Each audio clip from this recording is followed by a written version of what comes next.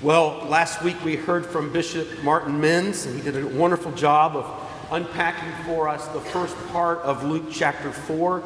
And he also went ahead and indulged himself in looking at the second part of chapter 4 to such an extent that I really felt like that scripture had been covered. And so I began to really pray through what message I was to bring to you this morning. And the Lord began to bring to my mind how many conversations I have on a regular basis with people, some young, some middle-aged, some older, and over again, this theme of calling comes up. It seems that we wrestle with it even beyond the time in life where we're figuring out what we're going to do with our lives, but that it oods up in our lives over and over again in different ways. Midlife, in the middle of our career. Is this really what I'm supposed to be doing? What else is God calling me to do? What ministries beyond my vocation has God called me to? And then even as we move into retirement and the later stages of our life, my bishop is so kind. I said something about being middle-aged, and he said, 52? He says, you're well past middle-aged, Alex. It's like, thank you, Bishop. You're so loving and pastoral. But, as we go through life, this issue of calling continually comes forward. Hey, I might live to be 104. I may be halfway. You never know. But it comes up over and over again. And so I was drawn back to our Old Testament lesson, the calling of Jeremiah the prophet. And I don't know that I've ever preached on this passage before, although I have definitely taught about Jeremiah in this section here, the calling of Jeremiah. But I couldn't recall, but as I began to meditate and think about the calling of Jeremiah, I felt as if it was the place to start from, to begin from. Now, I know right offhand you're thinking Jeremiah was called to be a prophet of Israel in the Old Testament times. What possibly how could we identify with Jeremiah? Well, just to begin with, notice that Jeremiah doesn't think he's ready to accept the calling. I imagine that as God calls each of us to do different works then throughout our lives, there are many times where we feel inadequate. If you feel inadequate for the things that God is calling you to do, you are in great company with perhaps one of the greatest of all the prophets. Jeremiah was called to prophesy in Israel at the worst possible time. I mean, it's sort of like it's the equivalent of the wrap-up duties of the backup quarterback in the fourth quarter when your team is never going to come back and win, and they bring in the second string guy just to hand the ball off 4 times and kneel down or whatever it's going to happen. And this is sort of Jeremiah. This is the end of the second captivity. The first captivity came with the northern kingdom when they were carried into exile by the Assyrians to be lost basically to history. And now the southern kingdom, Judah, has also been in rebellion and in idolatry and has moved away from God's law. And God is about to bring Nebuchadnezzar and the Babylonians to carry the southern kingdom, the kingdom of Judah, which is where we get the word Jew from, into captivity in Babylon. And yet God still calls Jeremiah and he says, I want you to go and I want you to speak this word of divine law to my people, to call them back and to remind them of what is at stake. Now, when Jeremiah is called, Josiah's king. Josiah was, you remember, he was elected king, or not elected king, he was made king by virtue of his father's death at the age of 8. And he becomes a righteous king. And he rediscovers the law, and he has the Asherah poles, and there's all sorts of reform that takes place, and it's a high watermark in the life of Israel. But Josiah's brothers and sons are not righteous. And as a matter of fact, it will be one of his brothers that will be king after Josiah is killed in battle, that will be king while Nebuchadnezzar comes upon Israel and carries them into captivity. There's no guarantee of success in the things that God calls us to do. That is so really very hard for Americans, isn't it? If we do something, we want to be successful at it. And yet, oftentimes, God calls us to be faithful to things, even if we can't see the success in them. So I believe we have a lot to have in common with Jeremiah. So I'd ask you not to put him away as an Old Testament prophet, but to see that God wants to speak a word to our calling as we reflect on the calling of Jeremiah.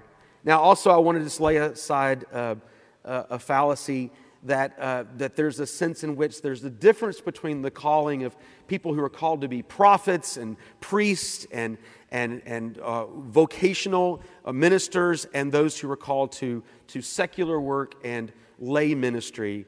God does not see two different types of calling. Those are both callings before the eyes of God. Both the calling into the workplace to be his minister, his missionary, if you will, and those that are called to serve in the church in ordained capacities or in prophetic capacities or whatever it may be. The Lord does not want us to falsely divide those calls. God calls us, calls each of us. And that's really the place to begin as we look, if you will, turn over to Jeremiah 1. If you've got it there in the Pew Bible in front of you, it's on 627. I want to just walk through this with you for a couple of minutes. Now, the word of the Lord came to me, Jeremiah says in verse 4. And here's what the word was. Before I formed you in the womb, I knew you. Before you were born, I consecrated you. Notice that the first thing that Jeremiah says, God says to him, is a reminder that it is God who has made him, who has formed him, who knows him, who's called him by name. And yes, he's going to give him a purpose in the next line, but the first thing he says is, I know you. Even before you were conceived, I know you, and I appointed you. I consecrated you. I set you apart for a purpose. I'm reading a book by Os Guinness, who incidentally is coming to Gainesville at the end of the month, so this is a little bit of a plug for that. But Os Guinness has written a book. Os is a British author, Christian writer, lives in the United States now. He wrote this book called The Call, and it's been really helpful to me as I thought about this week and considered the topic of call and calling. And maybe there's a point where we'll do it as a Wednesday night study, where we'll look at this book, The Call. But Oz makes the point that without a caller, there is no call. Without someone to call to you, Jaquan, you aren't called. Now, we're living in a time where there's a sense in which we think as secular people that perhaps we can just create our own calling. That it comes from within us, our own sense of calling. And that we sort of create it for ourselves. But Os Guinness makes the point that unless there's a caller, there really is no call. You're just making it up on your own. God calls Jeremiah by name. God calls each of us by name. He knew us before we were conceived. He's consecrated us and set us apart. Before any doing, God has known us and knows us. So there has to be a caller. It's interesting that oftentimes people talk about, I'm trying to figure out what to do with my life, what's my calling, what's my ministry, and yet there's oftentimes neglect of the beginning, which is to say, well, what about the caller? Are you spending time and energy getting to know the one who's called you so that you may understand his calling on your life? And secondly, after God is the caller, we have to remember that he calls us first to himself, to respond to himself. And again, this is something that Os Guinness brings out in the book, The Call. This primary calling is to himself. God calls us to himself, which is why the church, and the Greek word is the called out ones. We are those who have been called to the Lord. Yes, he's going to send us out, but he first calls us to himself. One of the primary problems can be Oswald Chambers. You remember Oswald Chambers, My Utmost for His Highest, very famous book of the 20th century.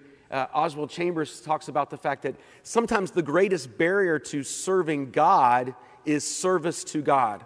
In other words, we focus on the calls of our lives, the ministries, the vocation God has called us to, rather than first recognizing that first He has called us to Himself. Dietrich Bonhoeffer said in this long poem, basically, I don't really know exactly who I am, but I know whose I am. I am thine. Bonhoeffer ends the poem. C.S. Lewis says that oftentimes as modern people, we're not really certain about God, but we're very certain about who we are. And Lewis says, but for us who are Christians, it should be quite the opposite. We should be unassured of who we are, but quite certain of who God is. Getting to know the caller, recognizing that primarily and originally He calls us to Himself. And so it is with Jeremiah. I formed you in the womb. I knew you before then. I consecrated you, and I have appointed you to be a prophet to the nations. Now, we're not all called to be prophets. Thank goodness. It'd be a long, tedious service if we were all called to be prophets. But we're all called to something. But that secondary call, that's secondary after being called to God. Now, how does Jeremiah respond? Well, I've already told you Jeremiah has some concerns about this. Maybe because of the political situation he's facing. But here's how Jeremiah responds. Ah, Lord. Have you ever cried out, ah, Lord, you got it wrong, Lord. I know, you think that I'm the person to do this, but Lord. Behold, I do not know how to speak. I am only a youth. Excuses, excuses, excuses. I don't have the ability to do what you're calling me to do. I'm only a youth. If you're a teenager in this room, you can relate to that. You think, well, I can't do that. I'm a kid. One time I scared the death out of Noah. I turned to him as we were processing in. I said, hey, you're preaching today, right, Noah? You got the sermon. And I've never seen Noah turn that color. But I said, I'm just kidding you. But oftentimes that's the way we perceive it, that we're too young, we're too inexperienced, we don't lack the ability to do something. People are equally as likely to say that on the other end. I'm too old. I've done my time. I've served God, faithfully for these 60 years. And now the rest of the years are mine. To just go off into the sunset and watch you young whippersnappers. Isn't it interesting? When we're young, we complain that we're too young. And then when we're old, we complain that we're too old. Well, when's the middle? Well, then I'm too busy doing my work, right? And so life goes. Jeremiah complains, much like Moses. Remember Moses? I don't speak so well, Lord. Use somebody else. Our excuses go on and on and on. But as I said at the beginning, remember that the Lord, He's not concerned with our ability. I mean, He wants to equip us, of course. He wants to use us, and He'll teach us as we go. But He is looking for our availability. These excuses suggest that it's about being sure of ourselves when, as Lewis said, that's not where to put our hope. We're to put our hope in God who is sure. And I think this is probably true when it comes to once we've found our vocational calling, and that's wrapped up in here. I mean, what God has called us to do vocationally is a part of God's calling on our life. But I think sometimes when we get to the point in our lives where we become very proficient at what vocationally we do, we become less tolerant for trying things that are outside of our vocation. It's interesting. The more competent, the less risk I'm willing to take. But Jeremiah is called to do this thing that he doesn't understand how he feels like he's ill-equipped. He probably was younger. But yet God says, I'm calling you. How does God respond? Well, the very next verse. But the Lord said to me, do not say I am only a youth. For all to whom I send you, you shall go. And whatever I command you, you shall speak. Do not be afraid of them. For I am with you to deliver you, declares the Lord. And this is not God telling Jeremiah you're going to necessarily be successful in the thing you're called to.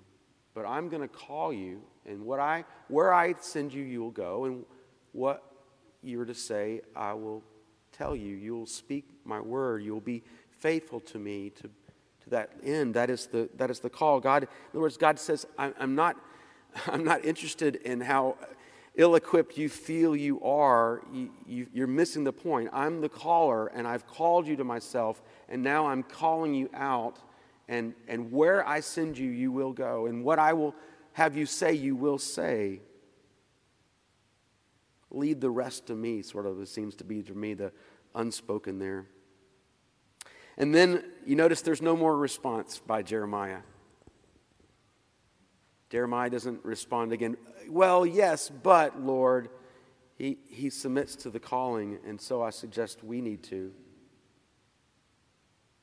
Then the Lord put his hand and touched my mouth. This should remind you of that passage in Isaiah 6, where Isaiah, like Jeremiah, is faced with this encounter with the living God.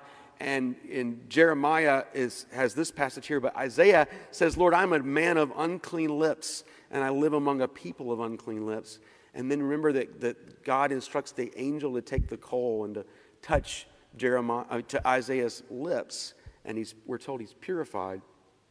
Well, it's the same idea here, that God sanctifies Jeremiah in that moment. He touches his lip. He does something to him to bring healing and forgiveness, and he makes him ready. God makes him ready for the thing he's called him to. And then God puts his words in Jeremiah's lips. See, God doesn't just, as Martin said last week, I loved it, it's not just love Jesus and try harder, but he gives us his Spirit, which is why we did the Gradual was a song reflecting on the Holy Spirit, because the Holy Spirit empowers us. This is, if you will, God touching us with on the lips and putting his word in our mouth. The Holy Spirit fills us and empowers us to accomplish the things he calls us to do. You see, I'm convinced that there are many callings on our lives, throughout our lives. Our vocational calling will be a part of that, even if you don't see how your job fits the greater purposes of the kingdom of God.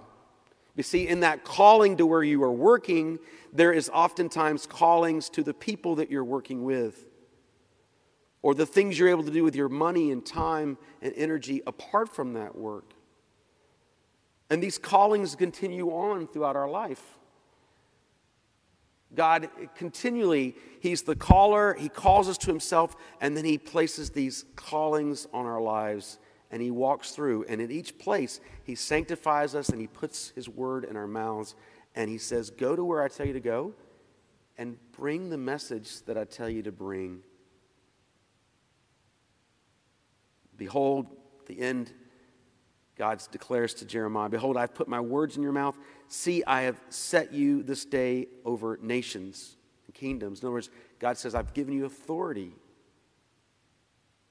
I've given you authority. It's me who has called you.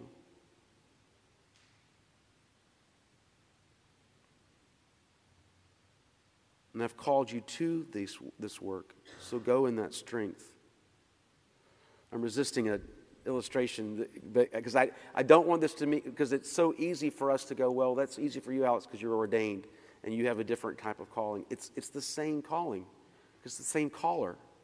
Just different works he's called us to do. But it's so helpful, and just to say, it's so helpful that when you're trying to work out, in my case, the work of a priest and a rector, to know that it is God who's called me to this work, and to have faith that he's going to give me the resources and the ability and the faith to live it out. Because I know I've been called. And that's what I'm stressing to each of you. And what does God say? He says, giving you authority to pluck up and break down and destroy and overthrow and to build and plant. Oftentimes, the work of God, the building of the kingdom, means we have to do some demolition before we do some new construction. Amen? Did any of you guys see our lovely roof as we walked in this morning? Isn't that a beauty? I saw Ken Langland, our junior warden, and I said, Ken, I love what you've done with the place. I don't think he got my humor, but we have to tear off the old roof before we can put the new roof on. Look on this side of the building, please. Look at the front. Isn't that beautiful, the restored roof? How more attractive is this building going to be once that roof's done? But here's the thing I want you to know. Just as God is remaking and building up this building, which means tearing some stuff down and replacing it, so he is building up the body. Do you notice that in the 1 Corinthians passage, I'm not going to talk about that for a second, but notice in that 1 Corinthians passage where these Corinthian Christians are so spiritually proud because they speak in tongues and talk about prophecy and all this kind of stuff. But what does Paul keep coming back to? Do what builds up the body. It's about building up the body. It's about doing things in your own individual lives and spiritual lives that will build up the body of Christ. And so I say to you that even in this time where we're seeing this reconstruction, the building, know that he's reconstructing the congregation. Next week is our annual meeting. You're going to hear more about this, but I want you to know that part of the structure we're putting into place, part of the work that Bob Ayers, our new deacon's doing, is creating a structure so that you can find your callings, that you know where your part is to play. Are we weak on evangelism? God's going to call people into that area. Are we weak in discipleship? He'll call people in that area. In worship, in mission, in our youth and children, all those things are about building up the body, and God is in the process. And so it is so essential that we take seriously our callings. First, remembering the caller. Second, the call to himself, which is where everything else flows from. Thirdly, to know that he is empowering us. He will touch our lips, but that he is calling us. He's calling you to some place. He's doing this construction of our building. He's also constructing our congregation so that we might respond and do the things he's calling us to do. And you're a part of that. So buckle up. In the name of the Father, and of the Son, and of the Holy Spirit. Amen.